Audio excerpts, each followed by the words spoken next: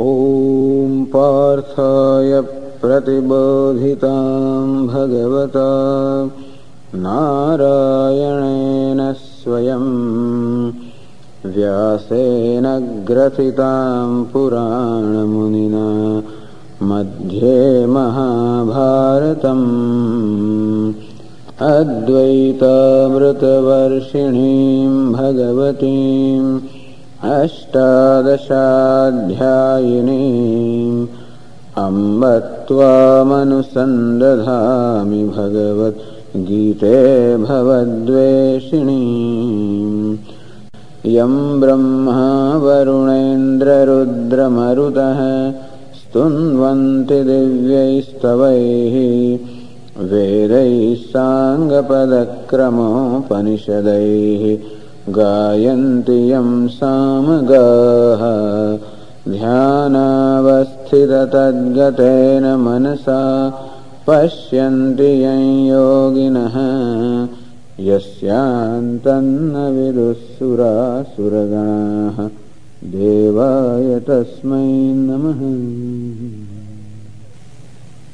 कर्मण्येवाधिकारस्ते मा फलेषु कदाचन मा कर्म फल हेतुर्भुः मा ते संगोस्तु कर्मणि. This is the 47th verse. Now giving instruction to Arjuna pertaining to karma, to action. So far the arguments were made as to why Arjuna should perform this action, because it is proper for him to do that. Now while performing the action, what should be the attitude? What is it that we should know about the action? It is necessary that we should understand the whole mechanism. We should know what is involved, what is to be gained if an action is performed properly, or what is to be lost if the action is not performed properly. And all that we must understand. So in these verses now the Lord describes what you might call the art of performing action. And the first statement that is made is Karmani evata adhikaraha. Number one, you should perform action. Mate sangahastu akarmani. May you not have a like or may you not have attachment for inaction. But you must perform action. You must be active. In the third chapter, this point will be further elaborated also. That not even for a moment any living being can remain inactive. Because action is something that proceeds from within. It is one's own nature that will prompt one to perform an action. In fact, Lord Krishna will say to Arjuna that he will be compelled to perform action by your own nature. Svabhavajena kaunteya nibaddhasvena karmana. So one has a nature. And as long as there is that energy within, as long as there is that restlessness within, so long it is going to prompt or even compel a person to do something. That energy seeks to express itself and that has to find its expression through action. As long as one is ignorant and therefore suffering from a sense of littleness, suffering from a sense of limitation, sense of non-acceptance for oneself, as long as this is there, so long it is not possible to sit quietly. You may be able to manage to do for a while, but it is not possible that the mind can be quiet as long as mind does not accept itself, as long as it doesn't have the proper self-esteem, as long as it doesn't have the maturity, as long as it has not attained the tranquility or contemplativeness. And until we attain such a mind, it is not possible to shut off the mind, because mind remains active.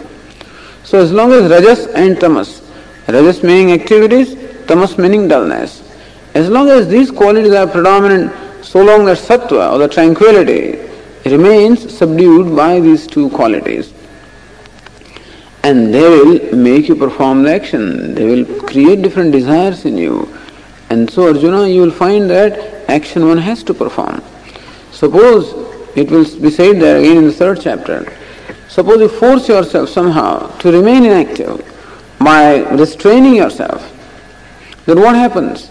Your mind will dwell upon things, mind will wander into the objects anyway. By restraining yourself, you are perhaps denying yourself the pleasures of the world. but the mind will dwell upon the objects and pleasures anyway, in which case your thought and deed will not be in alignment, and you will be a person having all kinds of conflicts within yourself. Therefore, from that standpoint also it is said that one should not take to what we call inaction in an immature way. Yes, a time has to come, of course, and time will come for all the seekers that they can withdraw from the action and can largely devote themselves to the life of contemplation, life of pursuit of knowledge, which is the goal. But that cannot be done right away. Sannyasastha mahabaho dukkhamaptum ayogataha. Again in the 5th chapter it will be said that sannyas or renunciation of action, which Arjuna wants to do, dukkhamaptum ayogataha. Without the discipline of yoga, meaning without the emotional maturity that the yoga brings about, without that, simply renouncing the action is very difficult. It would create lots of difficulties for a person. And therefore, addressing Arjuna specifically and people of that state of mind who have a lot of energy and activity within themselves, who have these likes and dislikes. Likes means they represent what we call Rajoguna. Dislikes is what represents Tamoguna. So as long as Rajoguna and Tamoguna, or likes and dislikes, attachments, aversions, attractions, hatred, as long as these things are there in the mind, as long as one is prone to be upset or to react when the buttons are pushed, So as long as still this number of buttons are there, which can be pushed, and that can excite me like a machine, like a toy. You press a button and the toy starts talking, running, jumping, and similarly also you press a button here and you can show that this person will be angry. You can show, if you invoke jealousy from me, you know what button to press. Want to invoke anger from me, you know what button to press. So as long as all these things are there, so long one is to work them out. And how do you work them out? You work them out through action. So these inner forces will prompt you or even compel you to do something anyway. And therefore, don't give up the action. That's the idea. Karmanyevadikaraste. You are at the moment, it is proper for you that you engage in activity. Of course, what kind of an activity? Karma, or the action, which is what we call dharma, or that which is a proper action. We explain the concept of dharma. Dharma is what is proper for a given person in a given situation. So, dharma in general is an action in keeping with the basic order. Dharma means the order. There obtains an order in the universe. And I being a part and parcel of the universe, therefore my actions also should be in keeping with the basic order that obtains. If I violate that order, then definitely I am the one who is going to be hurt. And what is the nature of that order? That order alone is generally expressed by different values. Thus non-violence expresses the order obtaining in the universe. The whole universe is non-violent in that sense, that nobody violates other than human beings, other elements and other living beings, they don't violate one another. True that they feed themselves on other beings, to that extent violence is there, but beyond that there is no violence in the universe which is unnecessary. And so these values like non-violence, everything in the creation is truthful, everything is true to its nature. And so animals behave like animals, plants behave like plants, a mango tree behaves like a mango tree consistently. That's why we can always predict how they will all behave. You know water will boil at a given temperature, at a given pressure, and you can predict the behavior of all of these things because they always follow the dharma or they follow their nature.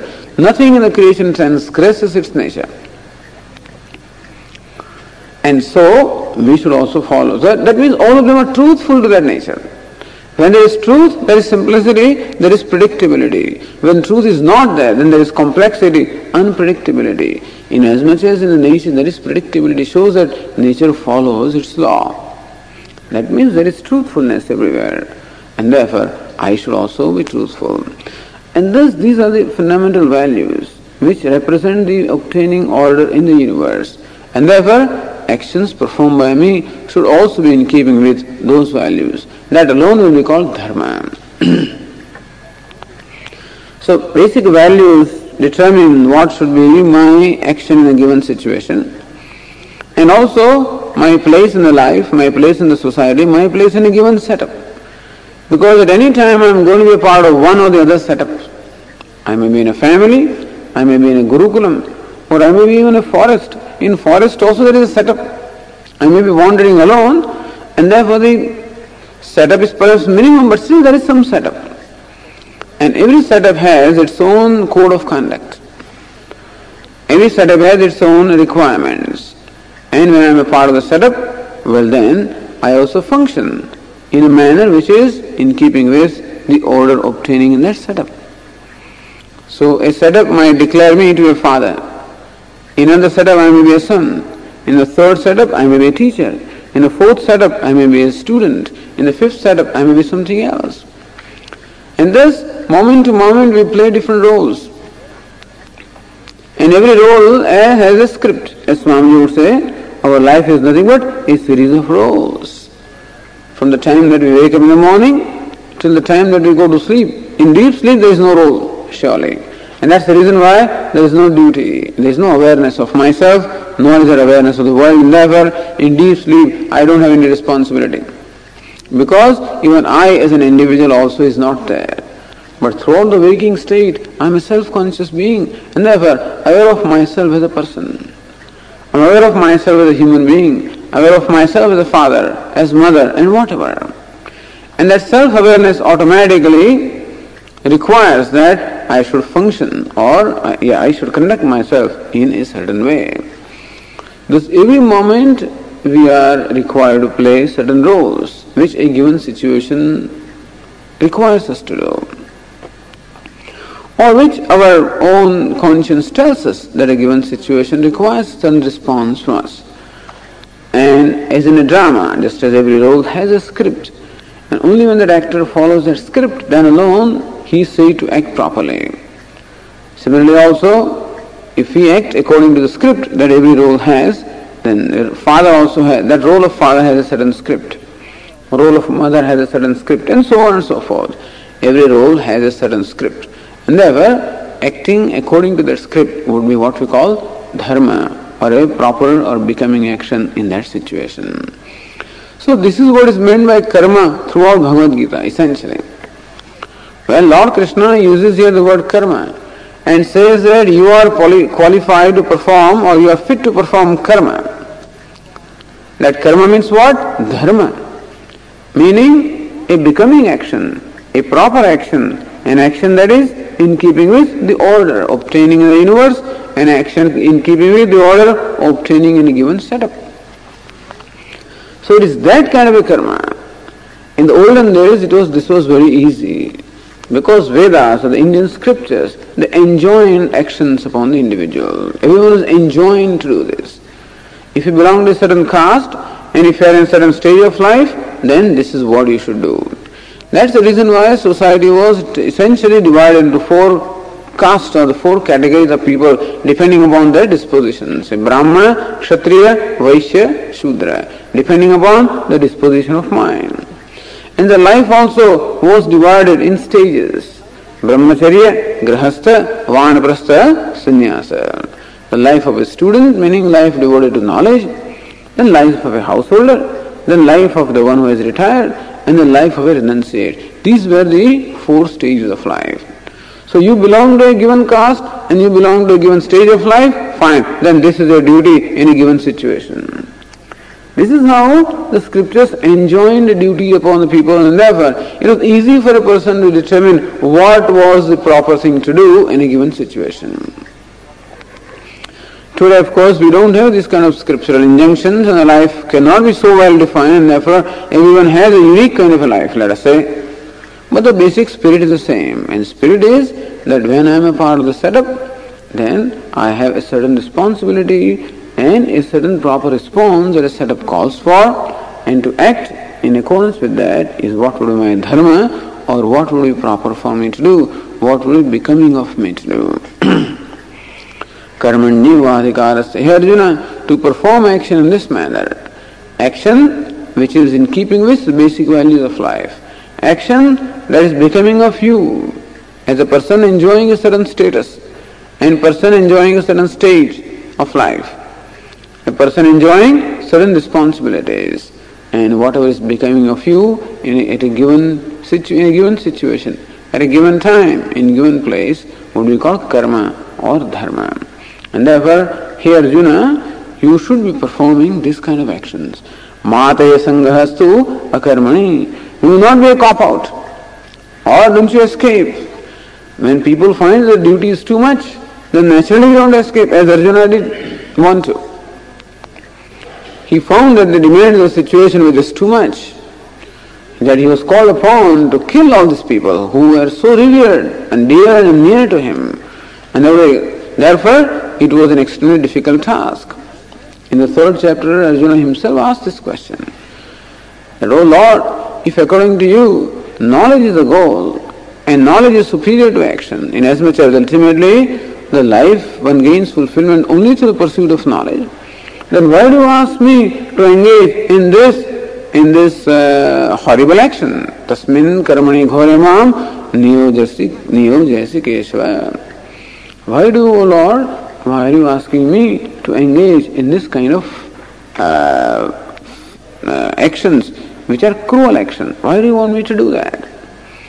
So definitely Arjuna would have liked to withdraw from this because it was very difficult for him to perform this duty. It called for, on his part, to really set aside his personal emotions and act, and it was an extremely difficult situation. That's the reason why he wanted to retire from here. He wanted to become a renunciate. If you become a renunciate, you officially and formally renounce all your duties, in which case there is no responsibility, meaning there is no demand upon you. Lord Krishna says, no. Mate sanghastu akarmani.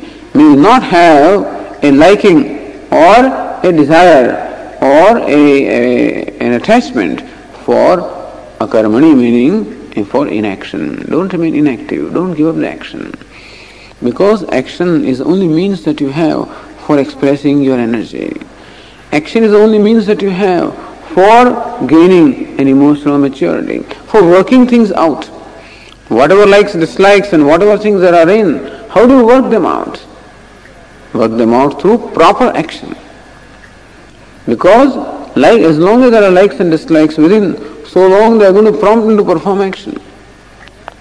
Because what is meant by like? Like is that attitude or a situation where I feel that I need a given thing. I cannot do without a given thing.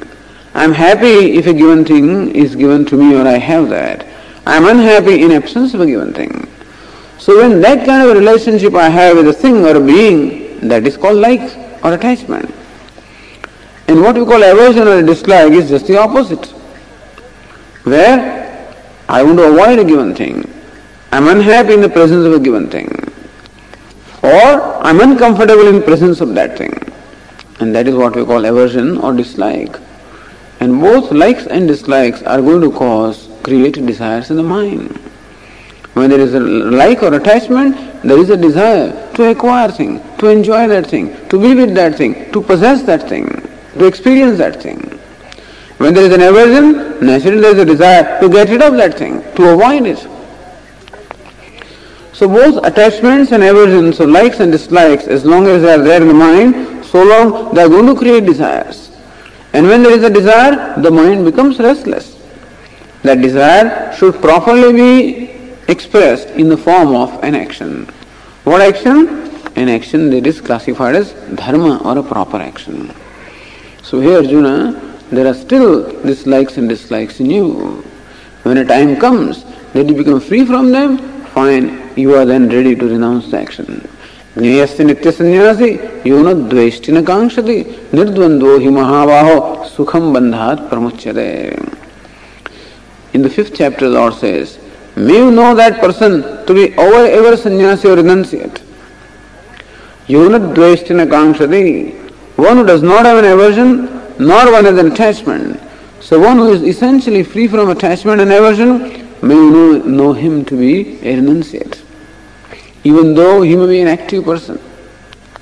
In India, when you say renunciate, usually it's the one wearing an orange robe the one who has formally renounced the actions, and therefore one is not active person.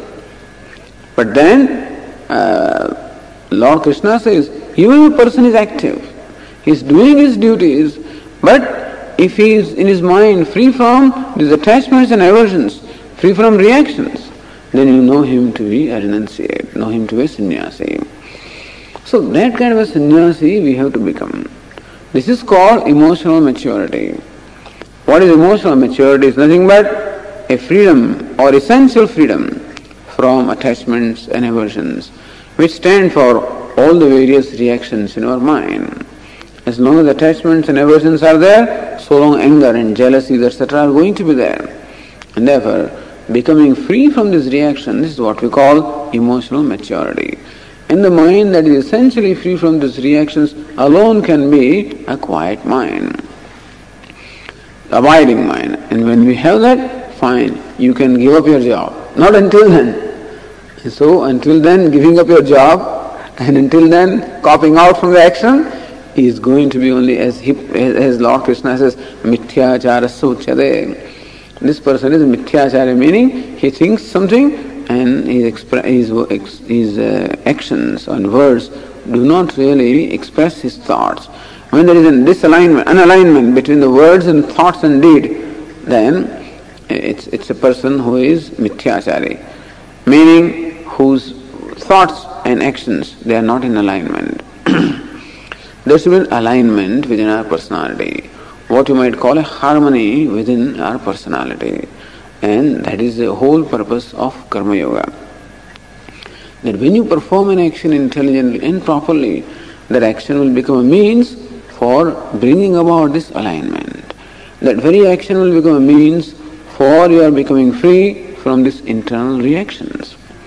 Until that happens, say Arjuna, don't give up your action. Don't give up your duty. Action means karmanyeva adhikarasya, and therefore you have adhikara, you are qualified or fit for only performance of action, meaning performance of your duty. This is ma phaleshu. Then how do you perform the duty? Ma phaleshu kadachana. Very difficult thing. That is, you are qualified to perform action, all right. But what kind of action? Ma phaleshu kadachana. Phala means result. Not the actions which are prompted by a desire for the result. So you should perform actions, all right, but not what are called kamya karma, meaning desire prompted actions. Nishkama karma, meaning the actions that are not prompted by desire but prompted by a sense of duty. There must always be some motivation for performing an action. Without some motivation or without some purpose, a person cannot perform an action. A purpose must be there for performance of any action. Hey Arjuna, what should be your purpose for performing action? Not a reward for the action. Ma phaleshu kadachana. May the purpose of performance of action, may it not be reward that the action will bring. Then what should be the purpose? That you are doing a good action, that you are performing your duty, you are doing what should be done.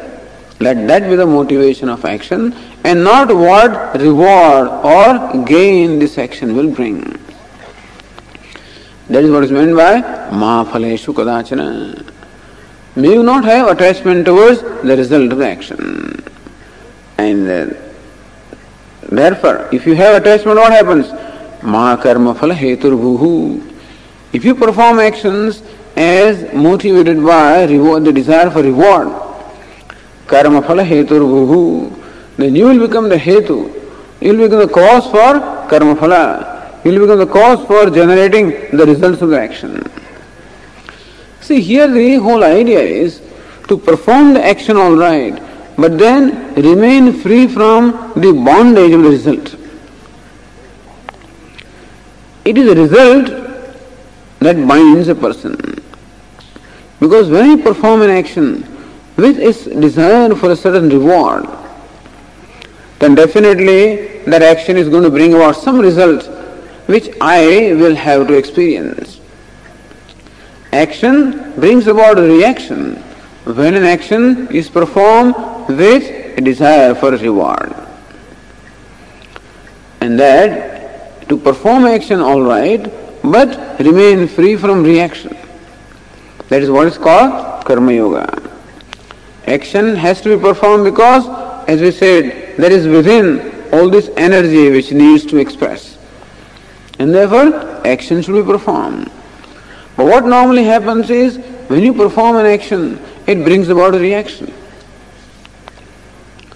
And therefore, to perform an action all right, but remain free from reaction is the way to perform. That is called Karma Yoga.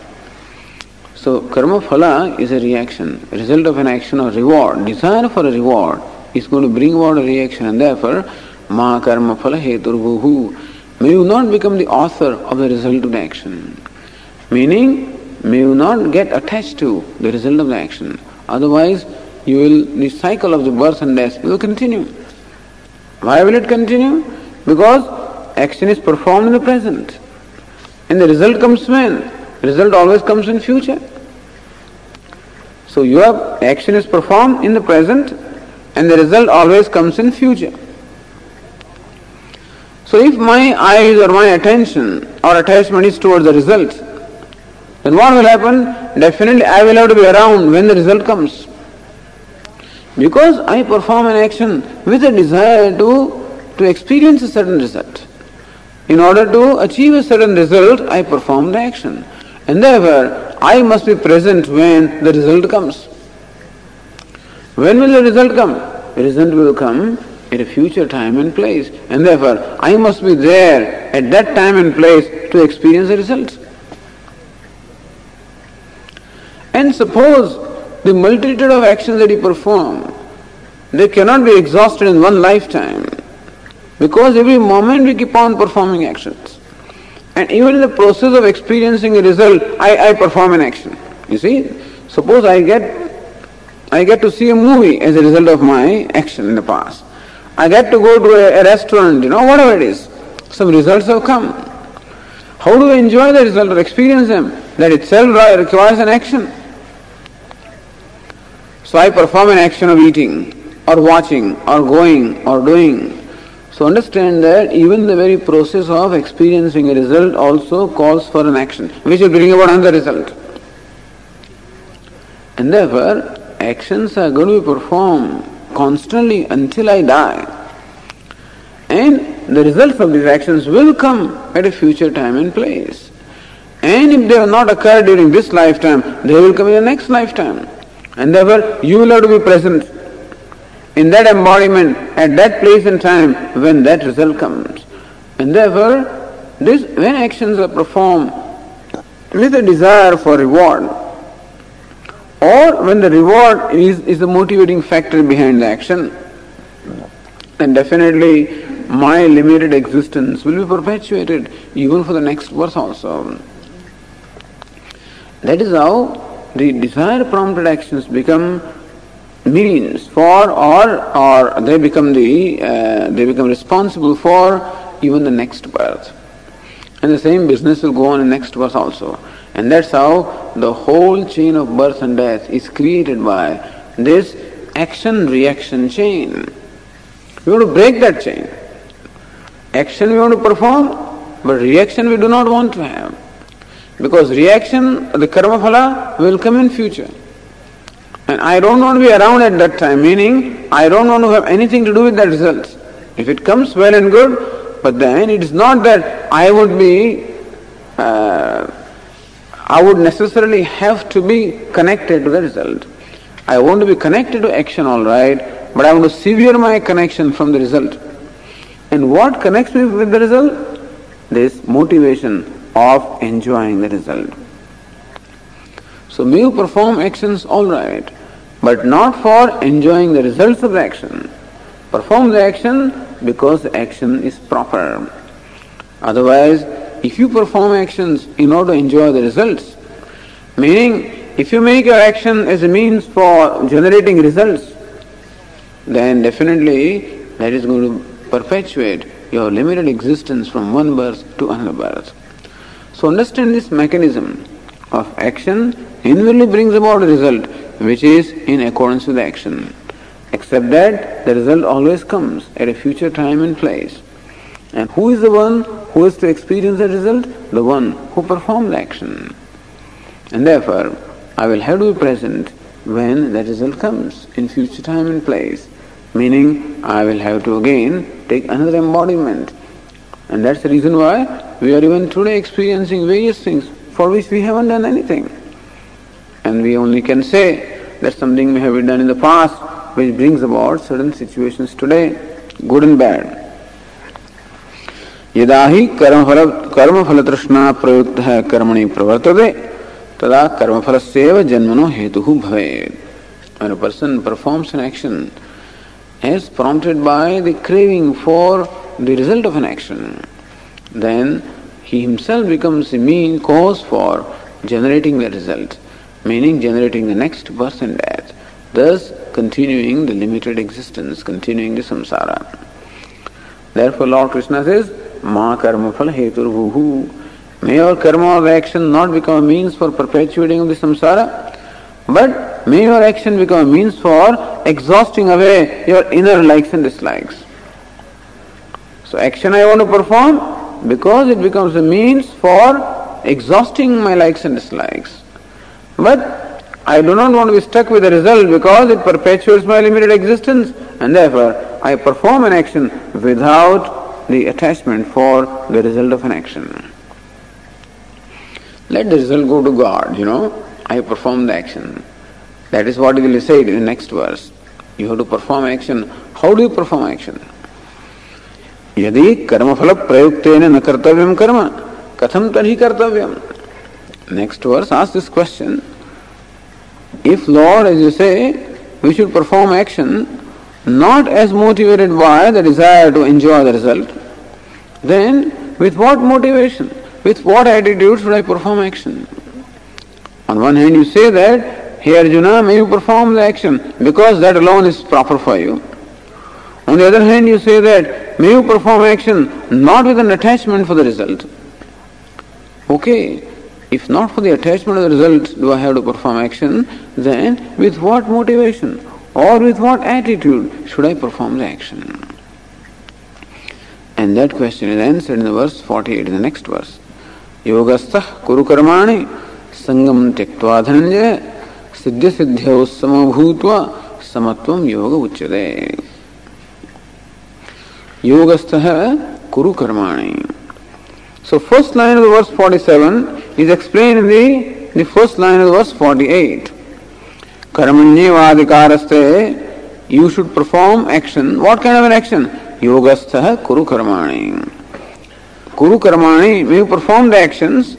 Yogastha san. Abiding in yoga. So perform actions as abiding in yoga. What is meant by yoga? Shankaracharya explains here. Kevalam Ishwarartham. Kevalam Ishwarartham, meaning for the sake of the Lord may you perform the action. So when you perform an action, now what is the motivating factor? See, this is how beautifully Lord Krishna now teaches us the role of action. What is the usual motivation behind performance of an action? Usually a common man, when he performs actions, why does he perform action? Because the action will bring him some reward. Because he hopes to achieve a certain end. He hopes to accomplish something as a result of action. It is that desire for accomplishment. It is the attachment for the accomplishment that an action will bring. It is that which prompts a person to perform an action. Suppose you tell the people today in New York City that this month, if you go to work, then also you will not get a paycheck. Your option to go to work or not go to work, because at the end of the month you won't get a paycheck. Suppose the city of New York tells all the employees that we are cutting back on our budget, there is $3 billion of deficit and therefore we cannot afford to pay you next month. So if you want, you are welcome to come to our call ride, but you won't get paycheck at the end of the month. How many people do you think will go? Some people may go because it is more difficult to stay at home, therefore they may go there. There are some people who go to work because they cannot remain home, that's a different thing. Or some people are just compulsive workers and therefore he doesn't know, he will be totally lost without work. But otherwise, who will go? Everybody will say, why should we go? If I am not going to get a reward, if I am not going to get anything out of the action, why should I perform the action? So usually motivation behind performance of an action is the reward that the action will bring. This is how that incentive scheme is there. Now slowly it is losing its importance, but formerly in the industrial, in the factories and workshops, they used to give an incentive that if you produce this much, then you get this salary. That is a fixed salary. Then you produce more, then per piece you will get this much more. Suppose a worker has to turn out 100 pieces a day in a workshop. Then there is an incentive.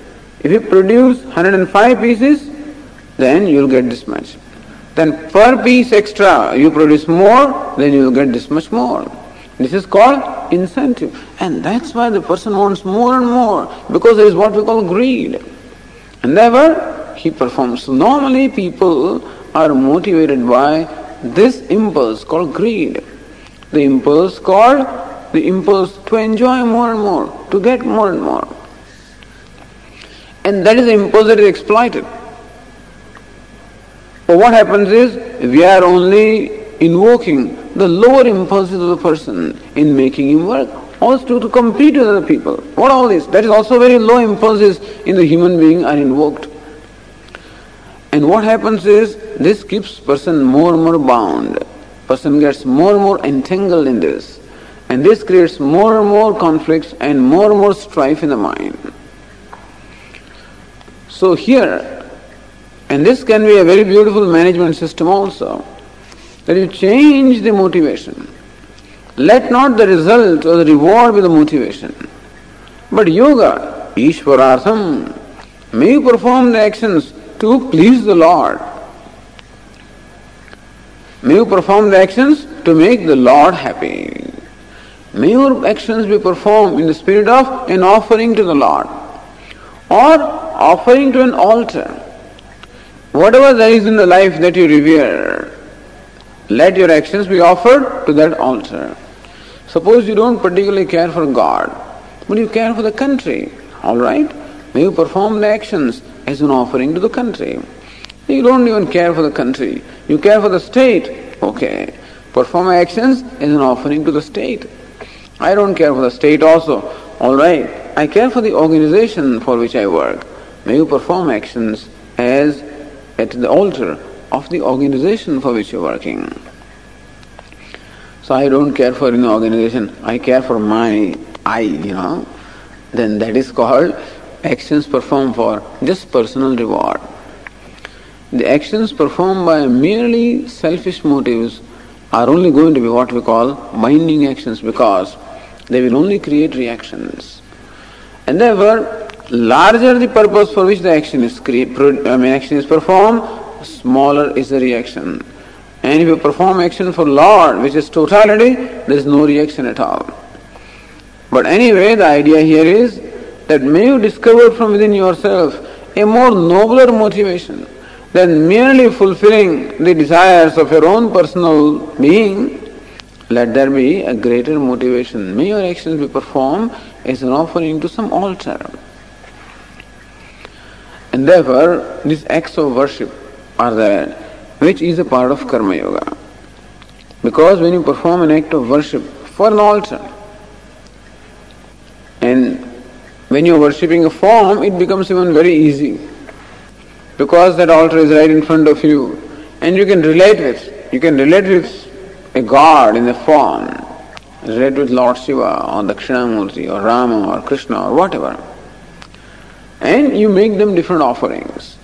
Offering water, offering bath, offering clothes, ornaments, food, light and whatnot. So here is a direct offering. It becomes what we call Karma Yoga. So Karma Yoga means performing action as an offering to the Lord. Automatically, it is what we call the worship of the Lord. So may your actions become a means for worship to the Lord. So perform your actions in the spirit of worship. That is called Yogastha Kuru Karmani. So Karmanyevadhikaraste. It is only proper for you to perform actions. Then how do you perform actions? As an offering to the Lord. So before performance of an action, may you think, Anena Parameshwaraha Priyatam. May the Lord be pleased by this action. Which Lord? Whatever you consider as Lord. Whatever concept you have about the Lord. And that will be discussed in Bhagavad Gita from 7th chapter. The Lord Krishna will say that I am the one who is the creator. In 18th chapter also this is beautifully said. Yatah pravrittir bhutanam yena sarvamidam tadam swakarmana tamabhyarcha siddhim vindati manavaha. Says there in 18th chapter, Yatah pravrittir bhutanam. Lord is the one from whom all the beings, all the things and beings derive their energy, their existence. Yena sarvamidam tatam. And Lord is the one who pervades everything, who is all pervasive. Because He is alone the material cause. And therefore, He is the material of which the whole universe is made, or He alone is this manifest universe. And therefore, He alone pervades everything. You don't have to go someplace to find God. He is in front of us. Whatever you encounter in your life is nothing but God. Because He alone pervades this entire universe. Yatah pravrittir bhutanam. And He alone is the intelligence behind everything. Because He is the intelligent cause. Thus He is the source of the entire creation. He is the source of all activities. He is the source of all inspiration. He is the source of all existence. This is God presented by Bhagavad Gita as what we call abhinna nimitta upadana karanam, both the efficient and the material cause. Obtaining everywhere in the universe. Like the clay pervades the pot, and so also the Lord pervades the whole universe. Swakarmana tamabhyarcha. Swakarmana, by one's own karma.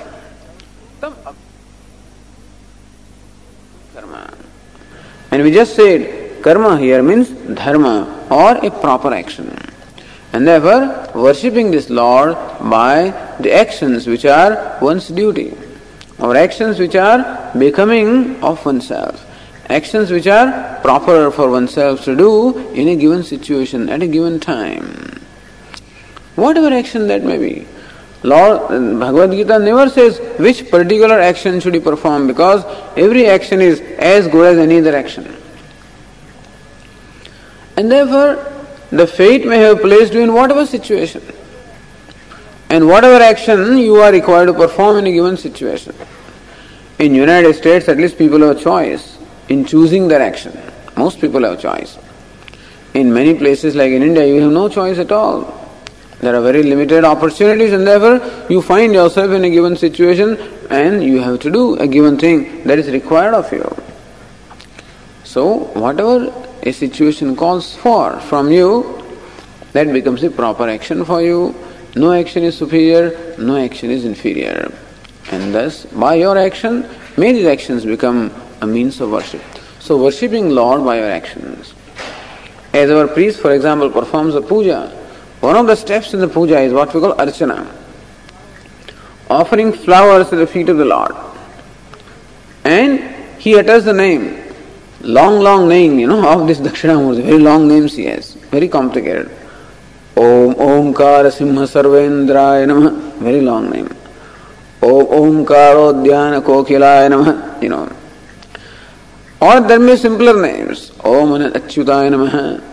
Om Anantaya Namah. Om Govindaya Namah. The tradition is you utter one name of the Lord and offer the flower at the feet of the Lord. Lord is supposed to have many names. It is usual to worship the Lord with 108 names. 108 is a sacred number. Or sometimes you do it more elaborately by 1008 names. That's another sacred number. sometimes 300 names. So gods have so many names, because every name is the name of God. But anyway, so you utter a name and offer a flower. This particular process is called archana, or worshipping the Lord with flowers, where flower becomes a symbol of offering yourself to the Lord. You're offering your own self, offering your own ego, offering your own likes and dislikes, offering all your difficulties, to Him, offering yourself. So that's why so many times we say Namaha. Namaha means salutations, salutations, salutation. And thus we offer ourselves. Ourselves nothing but the ego. That's all that we can offer. Because what else do we possess anyway? If you have to offer something, what can we offer? If there is something that I can call mine, I can offer. Really speaking, there is nothing that I have created in this world anyway. Whatever I have is all given to me. The only thing that I can call mine or private is what, is the sense that this is mine, To call this book as mine, there's a sense of possessiveness that I have towards an object is my personal thing. Because this book was not produced with the stamp of Swami Viditatmananda or something, But then I say, this is my book, this is my home, this is my thing. And where is this mindness?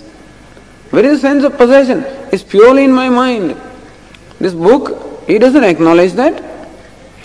Suppose I am sitting there and somebody picks up this book and walks away with it. Is this book going to protest? Doesn't. The shoes I call mine, When you come to this place, you have to leave your shoes out there.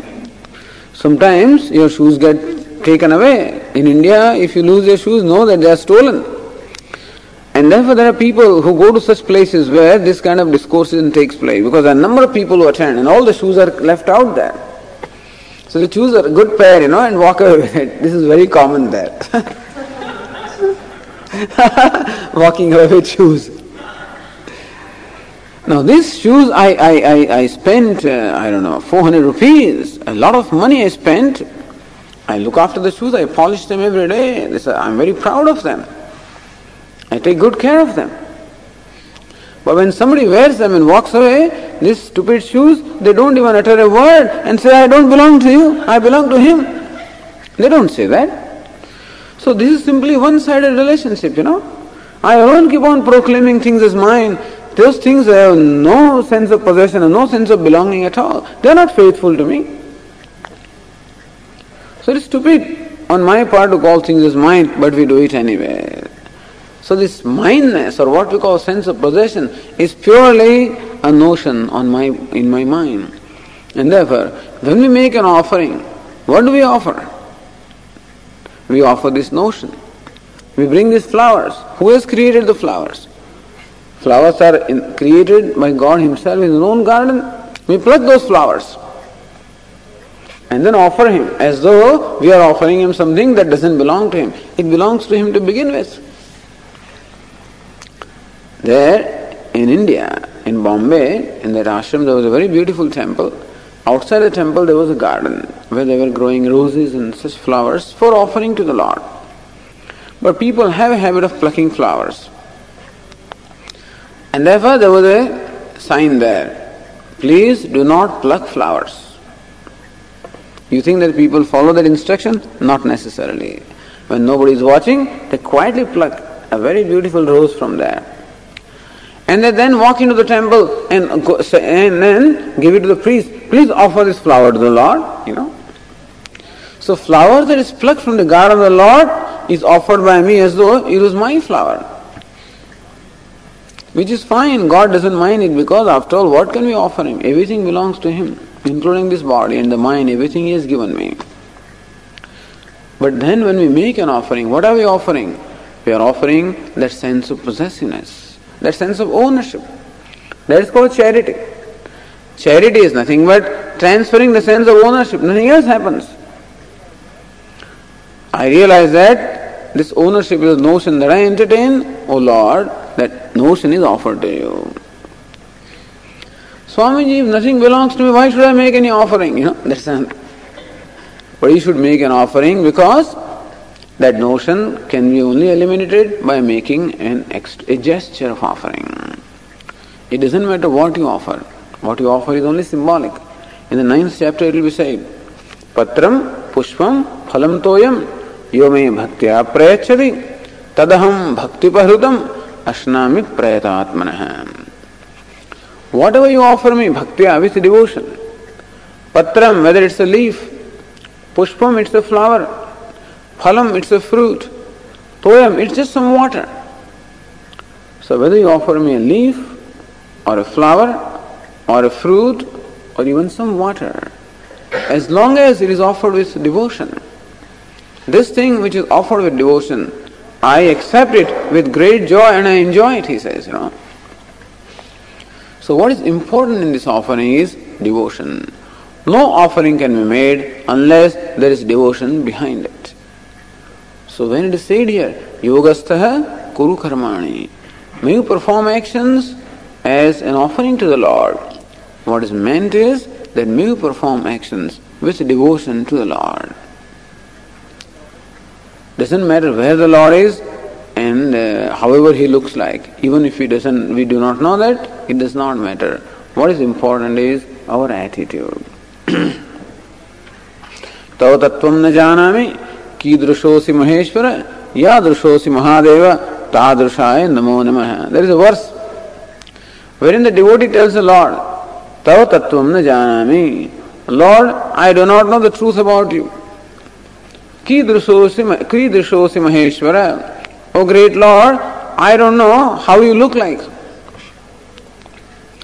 Yadrushosi mahadeva, however you may be, and wherever you may be, Tadrushaya Namo Namaha. To you, however you are and wherever you are, this salutation. He says, this salutation to you, O Lord, wherever you are and however you are, because I don't know how you look like. I don't know the truth of you, but then this is the salutation I offer to you. And therefore, offering is essentially nothing but in our mind. Offering is this attitude in our mind. Thus, here Lord Krishna says, may you perform your actions as an offering. That's important. What do we ultimately want to offer? All those likes, dislikes, attachments, aversions, sense of ownership, all those reactions that alone really belong to me. All of them are products of ignorance. Ignorance alone brings about what we call the ego or the sense of individuality. And that ego or the sense of individuality alone brings about likes and dislikes. Because that which is favorable to the ego or agreeable to the ego becomes an object of like. That which is disagreeable to the ego becomes an object of dislike. So these likes and dislikes are directly the products of ego or the sense of individuality. And these likes and dislikes in turn create what we call fear. Because when there is an attachment, when I want something badly, there is always a fear that I may not get it or I may lose it. Or when I have an aversion or resentment for something, there is also a fear that I may be stuck with it. So these likes and dislikes bring about what we call fear. Avidya, asmita, raga, dvesha, abhinivesha. These are the 5 kleshas, all these 5 forms of suffering that the Yoga Shastra identifies. Ignorance, avidya is ignorance. Asmita, the sense of individuality. Raga is attachment for that individuality. Dvesha, aversion for anything that becomes an obstacle. And abhinivesha, fear. So this is what is there in our mind. And we want to offer this to the Lord really. Thank God that He is the only one who can receive all the garbage without getting impure. That's what is said about Ganga. Ganga, everybody dumps all. You see, it is said that when you take a dip in the Ganges, all your sins are washed away. Ganges supposedly washes away the sins. If she washes away the sins of all these people who are taking dips in there, how sinful she would become, polluted she would become. She does not become polluted because she can just absorb all the sins without being affected. That's how God is. We can offer Him all of our difficulties and likes and dislikes and fears and reactions. He will not get polluted because in His infinite vastness and infinite purity, all of these things just get absorbed. The idea is that when we make a gesture of offering, what is really being offered is ignorance, the sense of individuality, dislikes, fears, reactions, all of that get offered. But to offer them, we require a medium of offering. So when this offering is made with devotion, it is a devotion in our heart which purifies our mind, not an action. In Karma Yoga, or the yoga of action, it is not the action that is important, but then it is this whole devotion with which the action is performed. It is a devotion that is important. Therefore it is said, Yogastha. May you perform the action as an offering to the Lord. It is offering of the devotion which really purifies the mind. It is God that purifies the mind. When there is devotion for the Lord, it is a devotion which purifies the mind. Not that you are doing something, but then the devotion. But every action then becomes an opportunity to invoke the devotion. How nice it is. If you understand this, and if you implement this, then when an action comes, you remember offering to the Lord. So an action becomes what? An occasion to remember Him. An occasion to make an offering to Him. Occasion to invoke the devotion for Him. Says in the 8th chapter, Tasmat sarveshu kaleshu mamanusmara yudhyacha. How this theme is elaborated and dwelt upon throughout Bhagavad Gita. Tasmat sarveshu kaleshu mamanusmara yudhyacha. And therefore, hey Arjuna, at all the times may you remember me and do your duty. So constantly remembering Him. It's not that we have to remember a name necessarily, which also you may do, but remembering Him who is a creator, who is a sustainer, who is all pervasive, who is an intelligent cause, who is a material cause, who is indweller. In this manner, we remember Him and offer our actions to Him. So every action therefore becomes an occasion to invoke the devotion from within me and making an offering to the Lord. Action becomes a link between me and God, and that's important. That's how action serves the purpose of connecting me with God. That's why it's called yoga. Yoga is that which joins, you see. And when action becomes a means of joining me with the Lord, it becomes yoga. So that's why it is called karma yoga. So Shankaracharya says here, yogastaha meaning kevalam ishvarasam karmani kuru. Merely for the sake of Lord, may you perform the action. It's a big thing to expect out of us. It's not going to happen overnight. It's not even going to happen that I remember God most of the time. Most of the time I'm so preoccupied with my work, so concerned about the results, so concerned about my image, so concerned about the success and failure, so concerned about the rewards, that generally speaking I can hardly remember God. But then we make an attempt, and then if you remember that action must always be associated with God, then you won't even need the reward.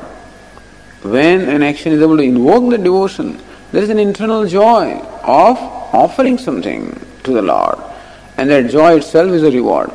You won't require a reward in the form of some mundane result or mundane reward, but there will be an inner reward in terms of a joy or the satisfaction that arises because you have made an offering to the Lord. So, yogastha kuru karmani. Then 47th verse said, ma phaleshu kadachana. You do not have, may you not attach yourself to the result. That is being said here, that is being explained. Sangam tyaktva dhananjaya. Hey Dhananjaya, sangam tyaktva, giving up the attachment for the results. We'll continue the discussion tomorrow.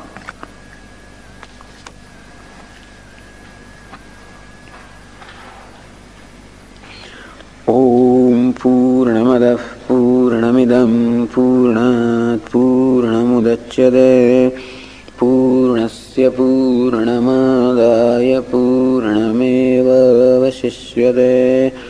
Om Shanti Shanti Shanti. शङ्करं शङ्कराचार्यं केशवं बादरायणं सूत्रभाष्यकृतौ वन्दे भगवन्तौ पुनः पुनः। ईश्वरो गुरुरात्मेति मूर्तिभेदविभागिने व्योमवद्व्याप्तदेहाय दक्षिणामूर्तये नमः। ॐ शान्तिः शान्तिः शान्तिः। हरिः ॐ श्रीगुरुभ्यो नमः। हरिः ॐ।